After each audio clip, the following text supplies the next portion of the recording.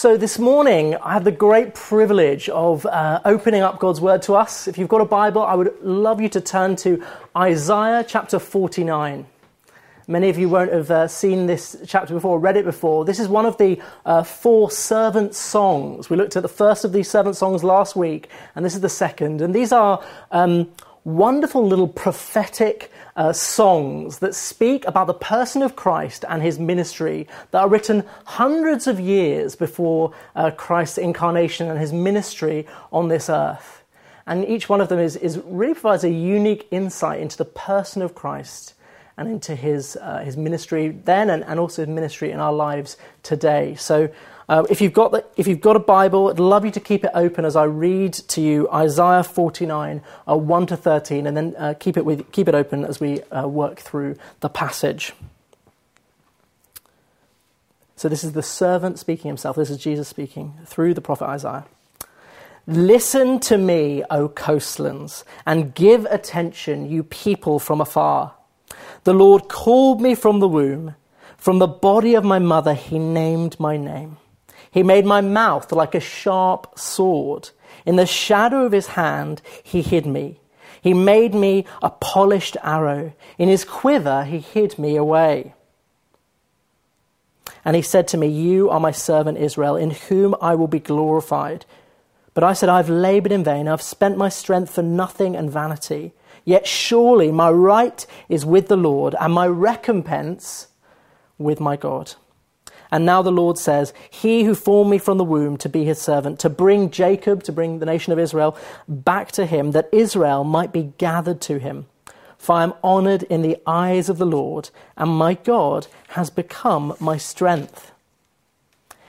He says, it is too light a thing that you should be my servant, to raise up the tribes of Jacob and to bring back the preserved of Israel. I will make you as a light for the nations, that my salvation may reach to the end of the earth. Thus says the Lord, the Redeemer of Israel and his Holy One, to one deeply despised, abhorred by the nation, the servant of rulers. Kings shall see and arise, princes, and they shall prostrate themselves because of the Lord, who is faithful, the Holy One of Israel, who has chosen you. Thus says the Lord, in a time of favor I have answered you, in a day of salvation I have helped you. I will keep you and give you as a covenant to the people, to establish the land, to apportion the desolate heritages, saying to the prisoners, come out, and to those who are in darkness, appear. They shall feed along the ways. On all bare heights shall be their pasture. They shall not hunger nor thirst. Neither scorching wind nor sun shall strike them. For he who has pity on them will lead them, and by springs of water will guide them. And I will make all my mountains a road, and my highways shall be raised up. Behold, these shall come from afar, and behold, these from the north and from the west, and these from the land of Syene. Sing for joy, O heavens, and exult, O earth. Break forth, O mountains, into singing. For the Lord has comforted his people and will have compassion on his afflicted. I wonder what your first reaction is as you heard that great proclamation from the servant. There's lots there, but really the essence, I think, of what this song is telling us is this is the announcement of a prophet. It has all the hallmarks of a kind of prophetic calling. Notice in verse 1, he says, the Lord called me from the womb. Well, many times prophets introduce themselves with a kind of reminder that they have a kind of sense of prophetic destiny that stretches back to when they were being formed in their mother's womb. Jeremiah says, before I formed you in the womb, this is God speaking, before I formed you in the womb, I knew you. Before you were born, I consecrated you. So this prophet carries something of a sense of destiny.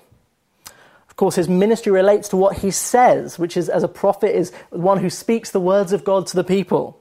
In verse 2, he said, he made my mouth like a sharp sword. He describes himself as the servant, the Lord's servant, in verse 3 and verse 5. In verse 5, we hear his call to turn back the nation of Israel to God.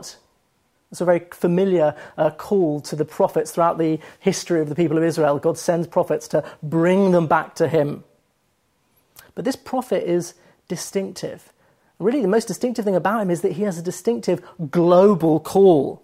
In verse 6, it says, the calling to Israel is too small said, "It is too light a thing that you should be my servant to raise up the tribes of Jacob and bring back the preserved of Israel. I will make you as a light for the nations, that my salvation may reach to the ends of the earth."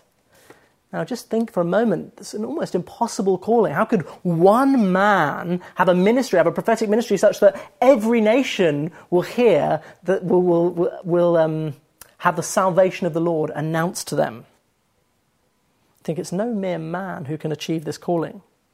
In fact, in verse 10 to 12, it describes a kind of global migration. In verse 12, it talks about people who come from afar, from the east, those from the north, from the west, and from Syene, which what commentators suggest might be a town in southern Egypt, saying people coming from every point in the compass, the east, the north, the west, the south, people will come to Zion. Of course, it's speaking of the way that because of this servant, because of his words, the nations will turn to the living God.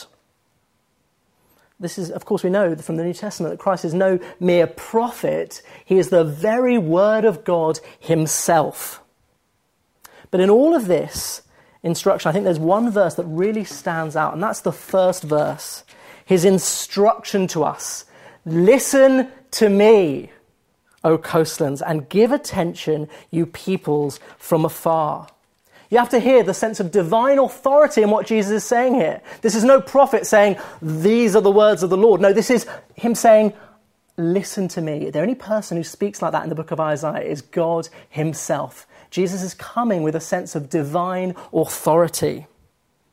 You've got to hear the urgency and authority in what he's saying. You can imagine Christ on some kind of mountaintop overlooking the world, shouting to the world, "Listen to me." And as he does that, his words reverberate around the coastlands. They're being heard in the Florida beaches, in the Cornish coasts, in the Indonesian islands. His words are reverberating around a global audience. No one is excluded from Christ's demand in these verses. And so I want to ask you the question this morning. I want to really focus on one question, which is, are you listening to Christ?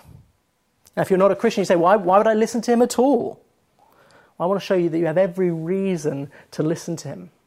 I think it speaks to us as Christians in a number of ways, one of which is just simply that many of us are experiencing a weariness and apathy, all sorts of reasons, obviously, for the kind of lockdown experience that we're in.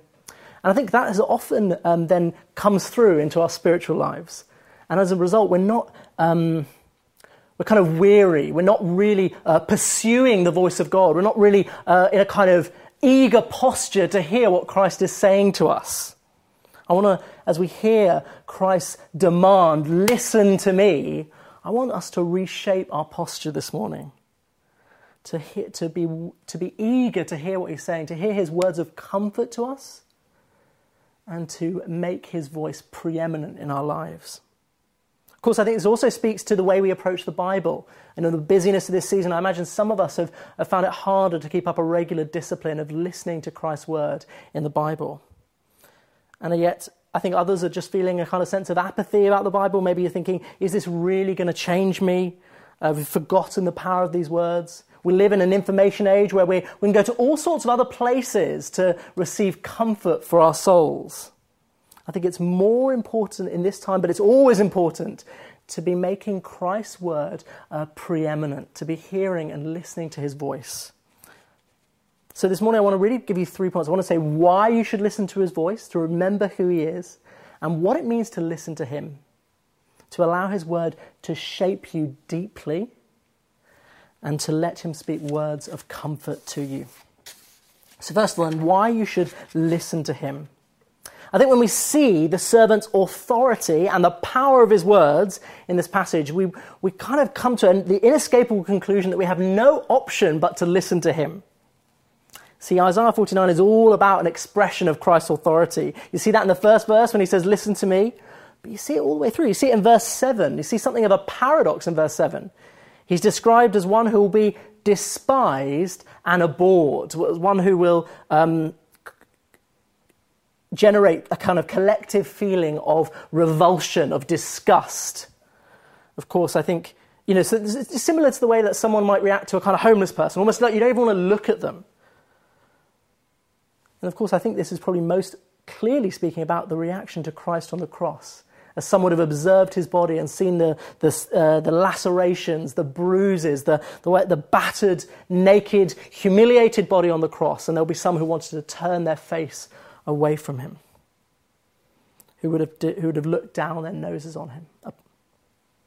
And yet, verse 7 is describing a paradox, because it's that very same servant on the cross who one day, it says, kings and princes will see and arise. You know, remember, I haven't been to that many formal gatherings where this kind of thing goes on, but you might be at a very formal gathering where when the guest of honor comes in, everyone stands up. It's a moment of recognizing their importance and their authority. And it's saying that one day the kings will see and arise before Christ as a recognition of his authority. And of course, they will then, it talks about them prostrating themselves, of kneeling before him. Of course, there's a great danger, and I'm particularly speaking to you if you're not a Christian, maybe you spent time in lockdown watching these services, that you see Christ in the Gospels and you see an influential teacher, maybe you see his compassion, but you think, what is the big deal? The danger is that you fail to see Christ's true majesty. And there's a sense to which in the Gospels that Christ's majesty is veiled. We don't actually see his full majesty. I love in Revelation chapter 1, where we see this same picture of the one whose sword is coming from his mouth, and we get a moment where we see Christ's majesty. It says, "Then I turned to see the voice," this is John speaking, "then I turned to see the voice that was speaking to me. And on turning, I saw 7 golden lampstands, and in the midst of the lampstands, one like a son of man, clothed with a long robe and a golden sash around his chest. The hairs of his head were white, like white wool, like snow.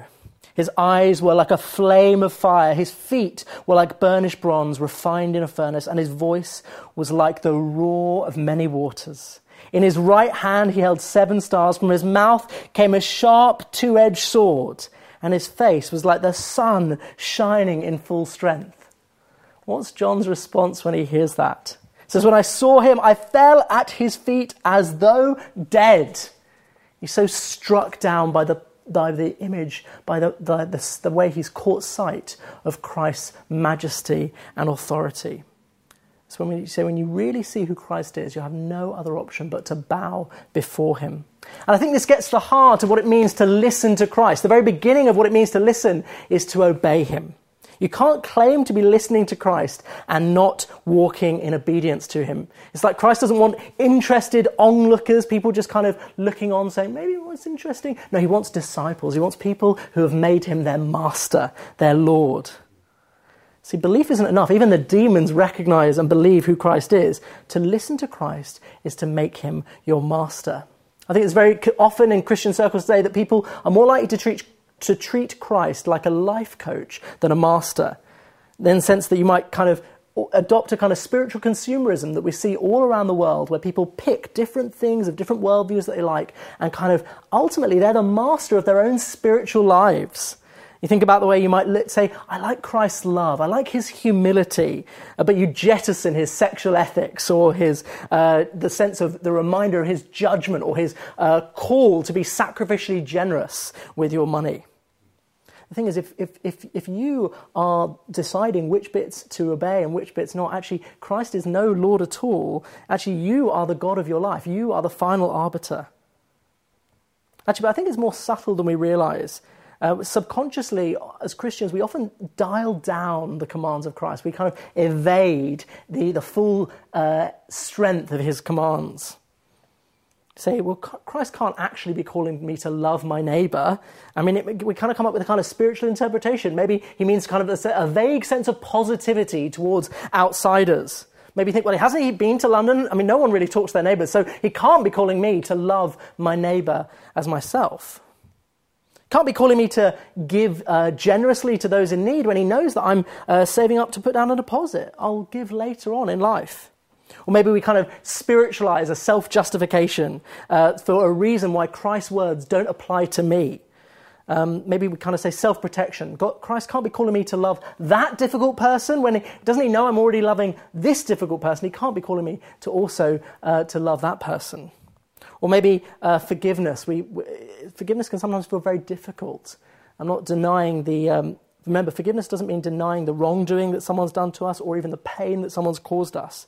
But sometimes we say, if Christ really understood the depth of the pain, or then he wouldn't be calling me to forgive this person. And actually, we see in the Gospels, we see that Christ is calling us to a clear, ongoing, repeated forgiveness. Remember, Peter asked him, how many times should I forgive? Maybe 7 times. Christ says 77 times. Infinite times. Actually, many of us need to recognize that to really walk in obedience to Christ means walking in a posture of obedience, a willingness to ask God to search your life. I love how he puts it in the psalmist puts it in Psalm 139. Search me, O God, and know my heart. Try me and know my thoughts, and see if there be any grievous way in me, and lead me in the way everlasting. What it's saying is that we start with the assumption that our hearts are deceitful, that we don't really know the full nature of all the desires that are in our hearts, that many of which don't conform to Christ. And so actually saying, challenge me, change me, show me where in my heart I'm subtly trying to avoid the weight of what you're calling me to. There's a kind of sense of unreservedness in what it means to obey Christ. Say whenever you're calling me, I'll go there. Like the way a soldier responds to a commanding officer, or a servant responds to a master. It's a posture of submission. So we see his authority. But this passage also speaks of the power of Christ's words. This is the other great reason, I think, why this passage is giving us for listening to Christ. See, in verse 9, he says, he will liberate those in captivity. He says, saying to the prisoners, come out. To those who are in darkness, appear. Notice he says, saying to the prisoners, come out. It's Christ's words that will bring freedom. Of course, this speaks to that great contemporary myth of freedom. The idea that freedom is simply the ability to be able to indulge in whatever you want to do and to have as little constraints as possible. And what it's saying is, what that misses is actually, when you're living that kind of life, like, you're actually not as free as you think you are. You're actually controlled by your desires, by your passions and desires, and of all sorts of different pleasures. Think about the way lust can control a person. Maybe it might control a person even to the point where they might, maybe they think, I can control this, but actually it ends up controlling them, and they end up committing adultery, of ruining their marriage, of wrecking their family. They might have thought they were free, but actually it's quite the opposite. Or think about the way you've seen the desire for success. Ambition can control a man. How it becomes the dominating desire in their life, how they're willing to sacrifice friendships and family and quality of life to be as successful as possible, and they can't stop, and they're going further and further and trying to achieve more and more until the day when they're fired or they retire or whatever, or work ends, and suddenly their life feels meaningless. They realise that they've been worshipping those desires, and those desires, rather than just being something they indulge in for happiness, actually have begun to control them. Christ comes to liberate the idol worshipper, the one who's controlled by their desires, to recognise that these false idols will never bring us satisfaction. See, with Christ's words come the promise of his eternal love. The love that I think really many of us are seeking when we try to search after all sorts of things, whether it be drugs, alcohol, sex, relationships. Actually, Christ's words come with the real thing, so to speak, saying, don't go after these counterfeits. I have the love that you've been looking for, the very reason for your existence, to know me and enjoy me. This means that Christ brings a new freedom. Christ brings a freedom from the controlling power of sin. You're no longer a slave to sin if you're a Christian. It's like Christ gives the former prisoner their freedom to live for God, to enjoy him, and to live according to his intended design. I think we've forgotten the life-changing power of Christ's words. There was a classical scholar, like a Greek scholar called Emil Rieu, and he wasn't a believer. And he was asked by one of the big publishers, by Penguin, to translate the Gospels. And he was asked then later on in a BBC interview, he was being interviewed with another guy who was a Christian who'd also translated the Gospels. And the guy who was a Christian said, did you notice a kind of power in what you're reading? Did you see that it was a living document? And this is what this guy said. I got the deepest feeling that I possibly could have expected. I absolutely saw this was a living document. It changed me. My work changed me. And I came to the conclusion that these works bear the seal of the Son of Man and God, and they are the Magna Carta of the human spirit. So now I became a Christian. And it's interesting, he talks about that word Magna Carta of the human spirit. Think about what the Magna Carta was. It was a declaration of the rights of the people of England. It was a declaration of freedom. It means that when you go to read the Bible, you're not going in some kind of lifeless, boring ritual. No, you're going to come and read about the treasures that you've received in Christ. Come and to meditate on the freedom in Christ that you've received. This should be cause for great joy.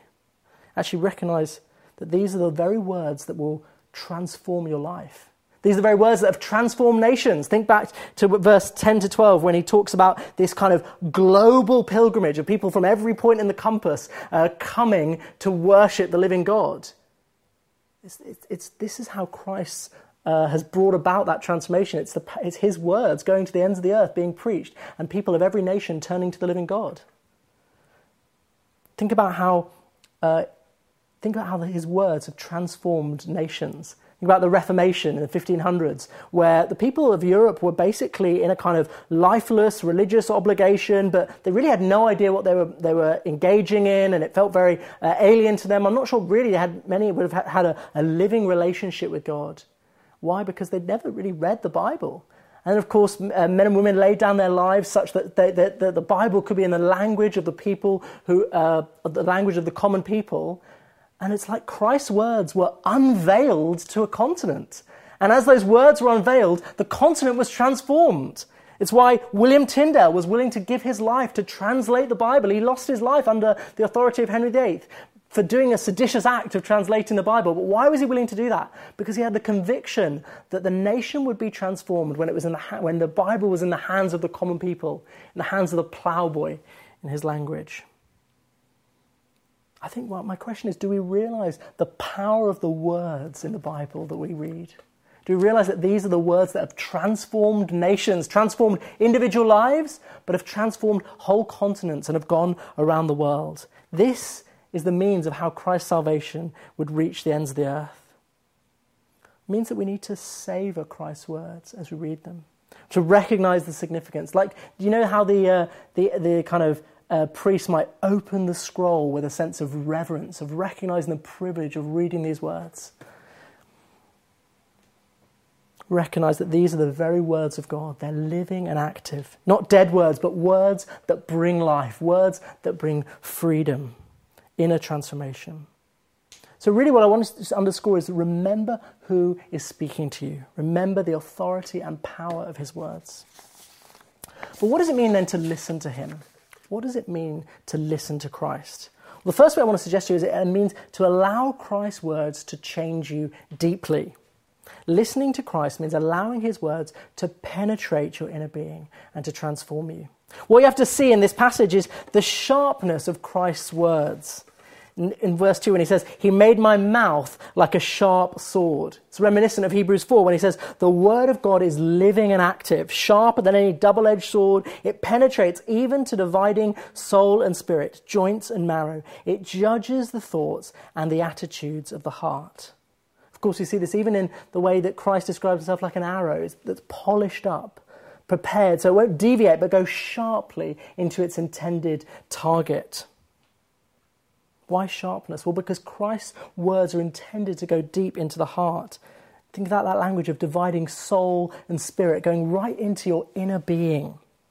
To listen to Christ is no kind of superficial behavior modification. No, to listen to Christ is to allow his words to transform you from the inside, to change your emotions, your desires, your will, to reshape your identity.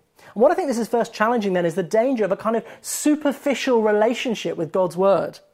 It kind of changes the way you read your Bible. Some of us read the Bible in the morning almost in a way that kind of some people might scroll through Instagram looking for a kind of inspirational phrase that will just kind of give them a bit of an encouragement to go ahead in the day.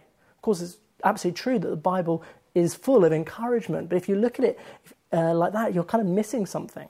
Or maybe you might read the Bible and kind of intellectually, just wanting to understand more about God's plan through the ages and what God's done. Again, knowledge is a really important goal, but it's not the whole picture. There's a danger of reading your Bible without engaging your whole being. Calvin said, God's law, the Bible, is a dead letter which kills when it sounds in our ears without touching our hearts. When it sounds in our ears without touching our hearts. How easy it is to kind of read the Bible superficially without any intention that will really shape your life, your emotions, your desires, your inner convictions. And to do that is useless. This becomes like dead knowledge. Actually, we need to approach Christ's words with a willingness, a posture of willing to be transformed by it.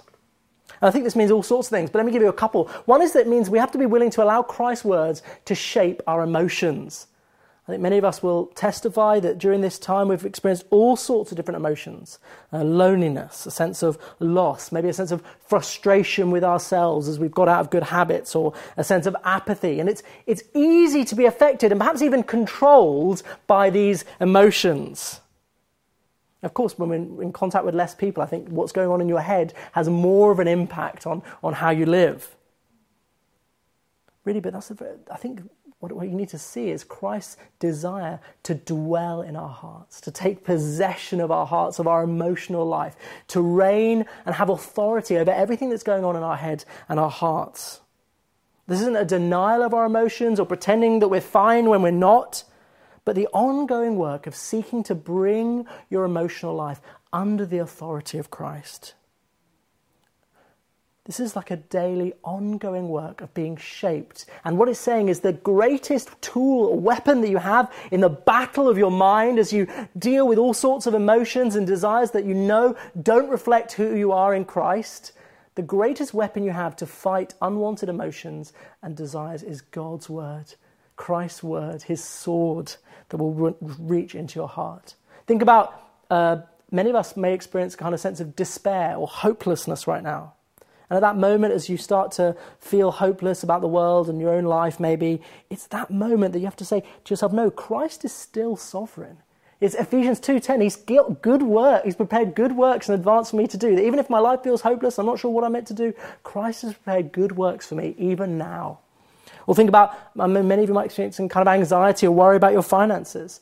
And you maybe start kind of going through the numbers in your head and thinking, how long can I survive if I lost my job? All sorts of things. It's at that moment when you're doing that you need to remind yourself of the reality, of the truth, that you have a good Father who cares for you, who feeds the birds, who clothes the grass, and doesn't want you to worry about all those things. Instead, he wants you to seek first the kingdom.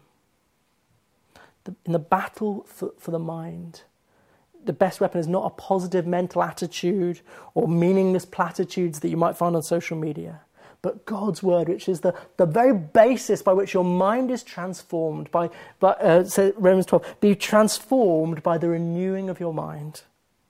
And as you're able to battle anxiety, as you're able to fight any sense of apathy in your heart, actually you find a new freedom to be able to be interested in others, to be able to serve and love the people around you. So I think it means that Christ wants to come and shape our emotional life by his word. But it also means welcoming Christ's word as the antidote to sin. You've got to see Christ's sharp word here, like the surgeon's knife come to cut out the cancerous growth in our hearts, or the gardener's pruning shears cutting out all the weeds or digging out the weeds in the garden of our soul. As you read God's word, what it's saying is you are confronted by the reality of your own heart. The God who knows you and will not hold back in challenging you and showing you the state of your heart. I found this week as I was reading through Hebrews. I just came across the verse that said, keep your life free from love of money and be content with what you have. For he said, I will never leave you nor forsake you.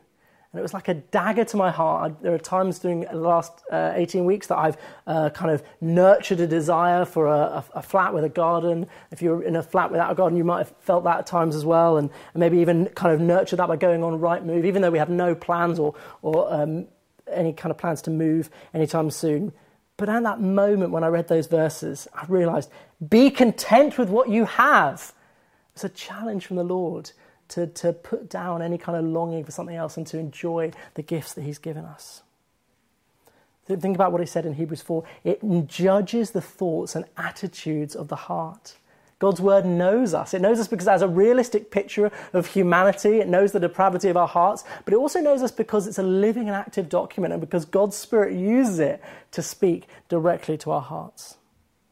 It's easy to want to avoid this. In fact, I think it's partly the reason behind why some of us are reluctant to read the Bible. It's not like opening up a novel and just being entertained. You recognise that the surgeon's knife is at times going to feel painful. But of course, the danger of not coming under the surgeon's knife is a lot worse. We're like the patient who puts off going to the doctor because of the hassle or the pain involved in the treatment, all the while actually forgetting that the disease itself is more dangerous to let that flourish than to experience the momentary pain of the surgeon's knife, so to speak. There's an urgency here that we risk the garden being overgrown with weeds. What it says is if you allow sin to fester in your life, if you keep on going down that path, it might pretend to be an innocent little thing, but actually it will end up taking over the garden. Unless you cut it off, it will spread and spread, wanting more and more. We've forgotten the nature of our hearts, that we have all sorts of different sinful desires coming out of our hearts, and our hearts are deceitful. We regularly deceiving ourselves about the nature of sin. We need to be putting ourselves under the surgeon's knife, reading and engaging with Christ's word, allowing him to speak and challenge the sin that lurks within. And all of this, if you're really seeking to be transformed deeply by it, what it means is that Christ's word must be preeminent. The sword is intended to sink down into your inner being and to bring comprehensive transformation, to reshape your mind, your emotions, your worldview, your identity, your desires. To do that, Christ's voice must be preeminent in your life. It must be the dominating reality, the thing that shapes who you are more than anything else. Doesn't mean that you don't consume social media or news online, I'm sure, or entertainment, but you don't live there. You don't allow the world's media to fundamentally shape your identity or your emotions or your vision of life. Of course, we're all being shaped by what we read online and what we consume. But what it says is you need to filter it through a biblical worldview, a biblical lens.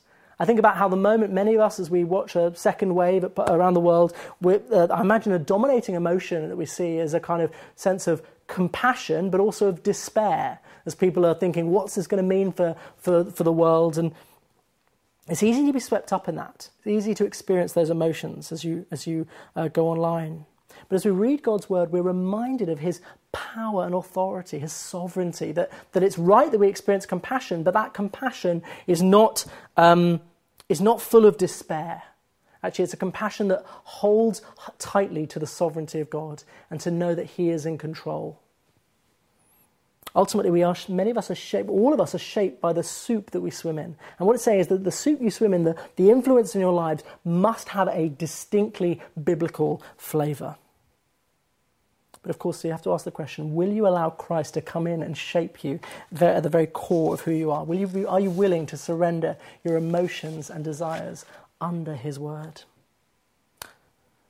But I want to bring you to my final point then, which is, listening to him, it means shaping you internally, but it also means hearing his words of comfort.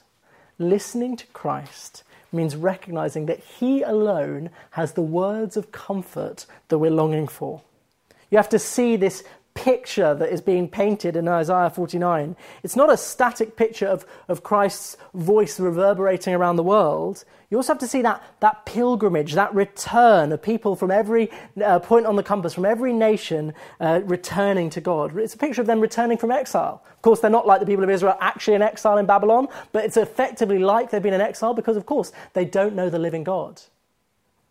What it's saying is that Christ is both initiating that global stampede. Obviously, it's a picture. Christ is bringing about the change of hearts, but also he's leading people. He's shepherding them on their way back to Zion. Hear what he says in verse 9 and 10. They shall feed along the ways. On all bare heights shall be their pasture. They shall not hunger or thirst. Neither scorching wind nor sun shall strike them. For he who has pity on them will lead them, and by springs of water will guide them. You have this picture of Christ who is leading his people, who is shepherding them on their way to the eternal city, to Zion. Of course, this is a picture of the Christian life.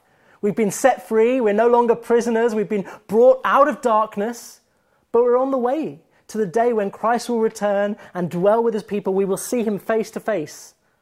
And we're on that pilgrimage. We're like the people of Israel, between having come out of Egypt, to being rescued from slavery, but we're on the way to the promised land. And we're walking through the desert. And just like the people of Israel were being led by God through Moses as the great prophet led them, so we too are being led by Christ through the wilderness on the pilgrimage to the eternal city.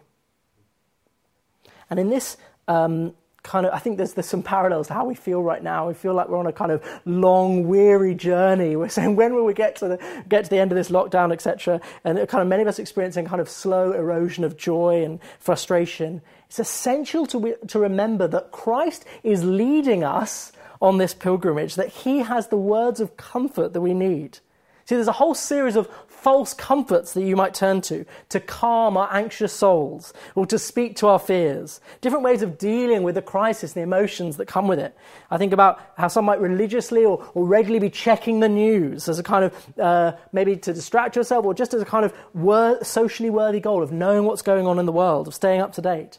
Of course, the reality is that we're loading up on ourselves a bunch of problems of the world that are really above our pay grade, are beyond us. Or some of us turn to a kind of escapism, and that can manifest itself in all sorts of things. Netflix, holidays, reading a good book. Of course, these are no bad things, and rest is part of our design. It's essential to our flourishing. I'm not suggesting that we shouldn't rest or enjoy entertainment or holidays and all sorts of things. But sometimes we can kind of drift into a kind of escapism. Of course, it's when we try to escape from the anxiety that we're feeling by distracting our souls, actually you don't really deal with the fundamental problem. Some of us can turn to a kind of hyperactivity of working too hard, of over-communicating, of trying to solve everyone's problems around us. Of course, the reality is you need to know that you can't control the world, you can't control the future, and no amount of work will change that. Of course, this kind of reality of having to live with uncertainty is part of the human condition. It's why Ernst Becker said, to live fully is to live with an awareness of the rumble of terror that underlies everything. We live the reality of uncertainty, the possibility of terror in the future. And so the question for every human being in every age is, who will provide us lasting comfort into that uncertainty? What this passage is saying is that Christ's voice uniquely comforts us. Christ's words uniquely comfort us. I think he does this in a few ways. First of all, he changes our context. He reminds us that wherever we are in the world, whatever's going on, we are on that pilgrimage to the eternal city, that destination of seeing Christ face to face, of Christ dwelling fully on this earth. It means that you might go through ups and downs, you might go through real terrible tragedies, but in one sense, these are just these are just bumps in the road, so to speak, on the way to the final destination. It means that your underlying priorities haven't changed. Your circumstances might change.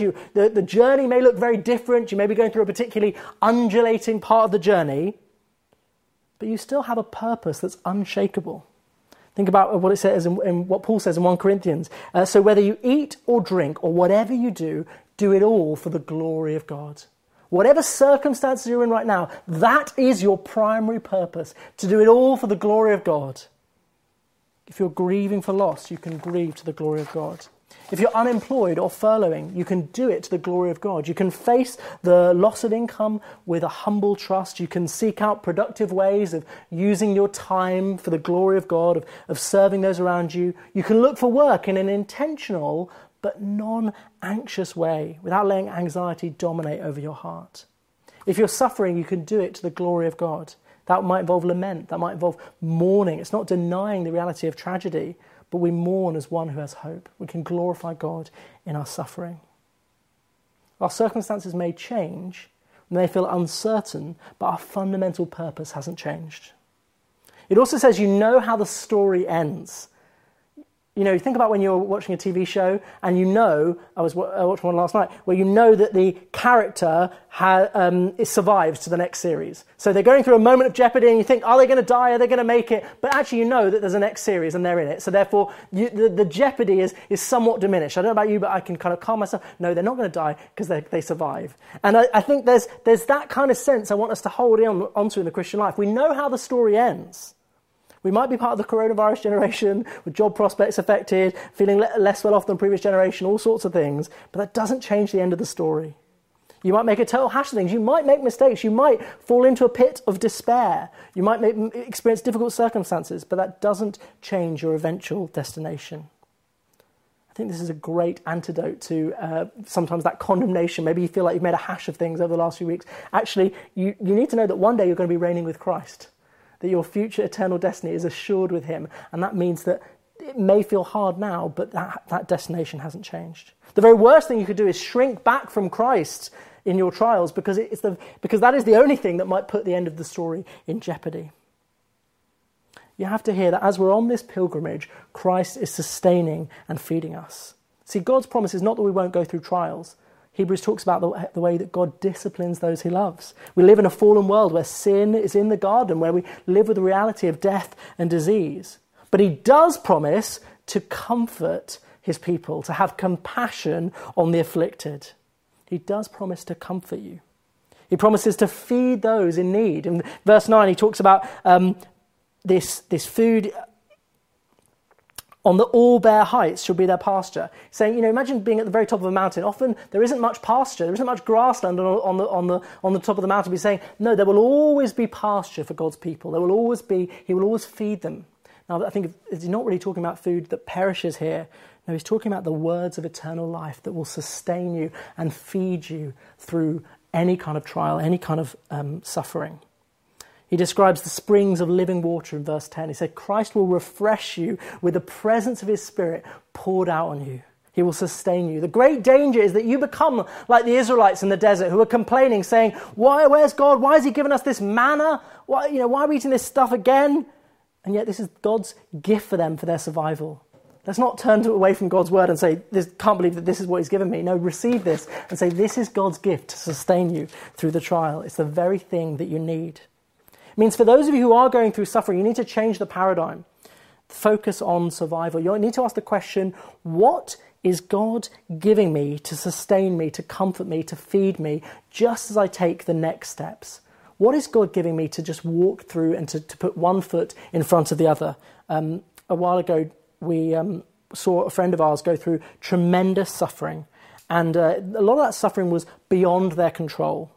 And in that suffering, what I noticed was interesting is they weren't asking what will bring an end to that suffering, because that was out of their hands. Instead, they asked the question, what is God providing me today that will enable me to step forward to tomorrow? What is God giving me that will sustain me? This is not a kind of passive thing. They would search the scriptures saying, what of God's truth will sustain me and comfort me and today? Find the gold that will sustain you. It means that when we're encouraging our brothers and sisters, when we're talking to those who are struggling, our job is primarily not to try and solve people's problems or to give them the vain hope that this will be over tomorrow, but instead to ask, what is Christ's word for that brother or sister?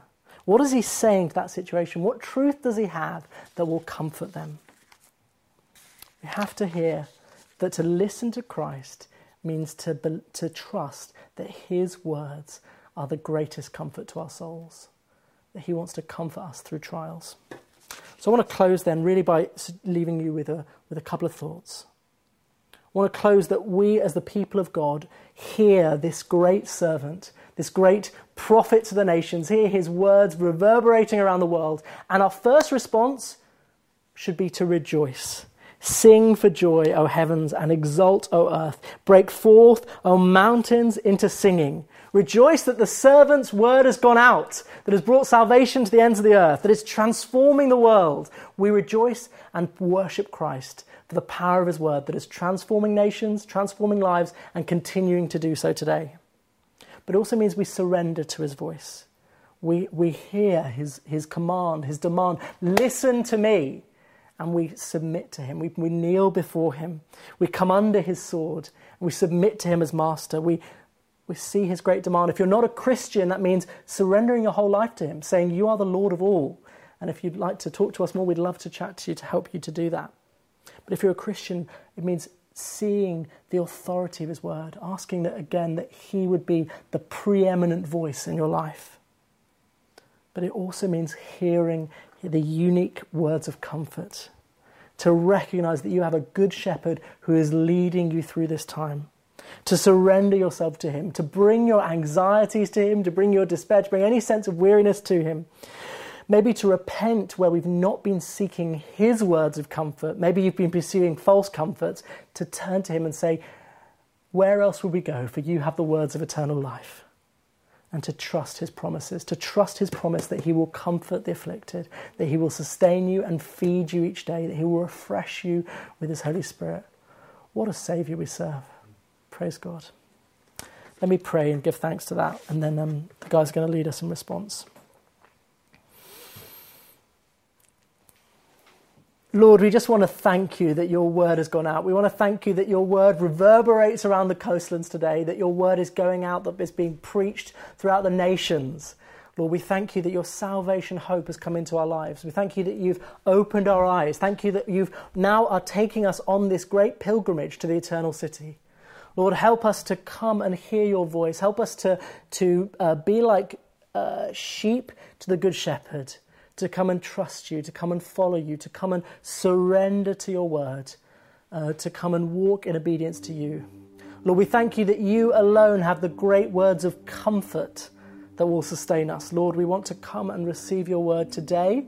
We want to come and receive your words of comfort, that you'll never leave us or forsake us. Thank you, Lord, for that promise. But we also want to pray that you would help us to each day in the coming weeks to be sustained by your word, to be people who are just drinking deeply each day from your fountain, coming to receive your Holy Spirit, coming to receive your life-giving word, coming to remember all the promises that you have for us, coming to remember everything you've done for us, coming to remember that as far as the east is from the west, so far you've removed our transgressions from us. Lord, we thank you for that grace. We thank you for your saving power, that you will sustain us to the end, till we see you face to face. Lord, help us to be faithful until then. Sustain us, feed us, lead us. We want to be your faithful servants, Lord. Thank you, Lord. Come now, Lord, speak to us. Come now by your Spirit and lead us. We praise you and worship you. And we celebrate that you will hold us fast. You will lead us home. Amen.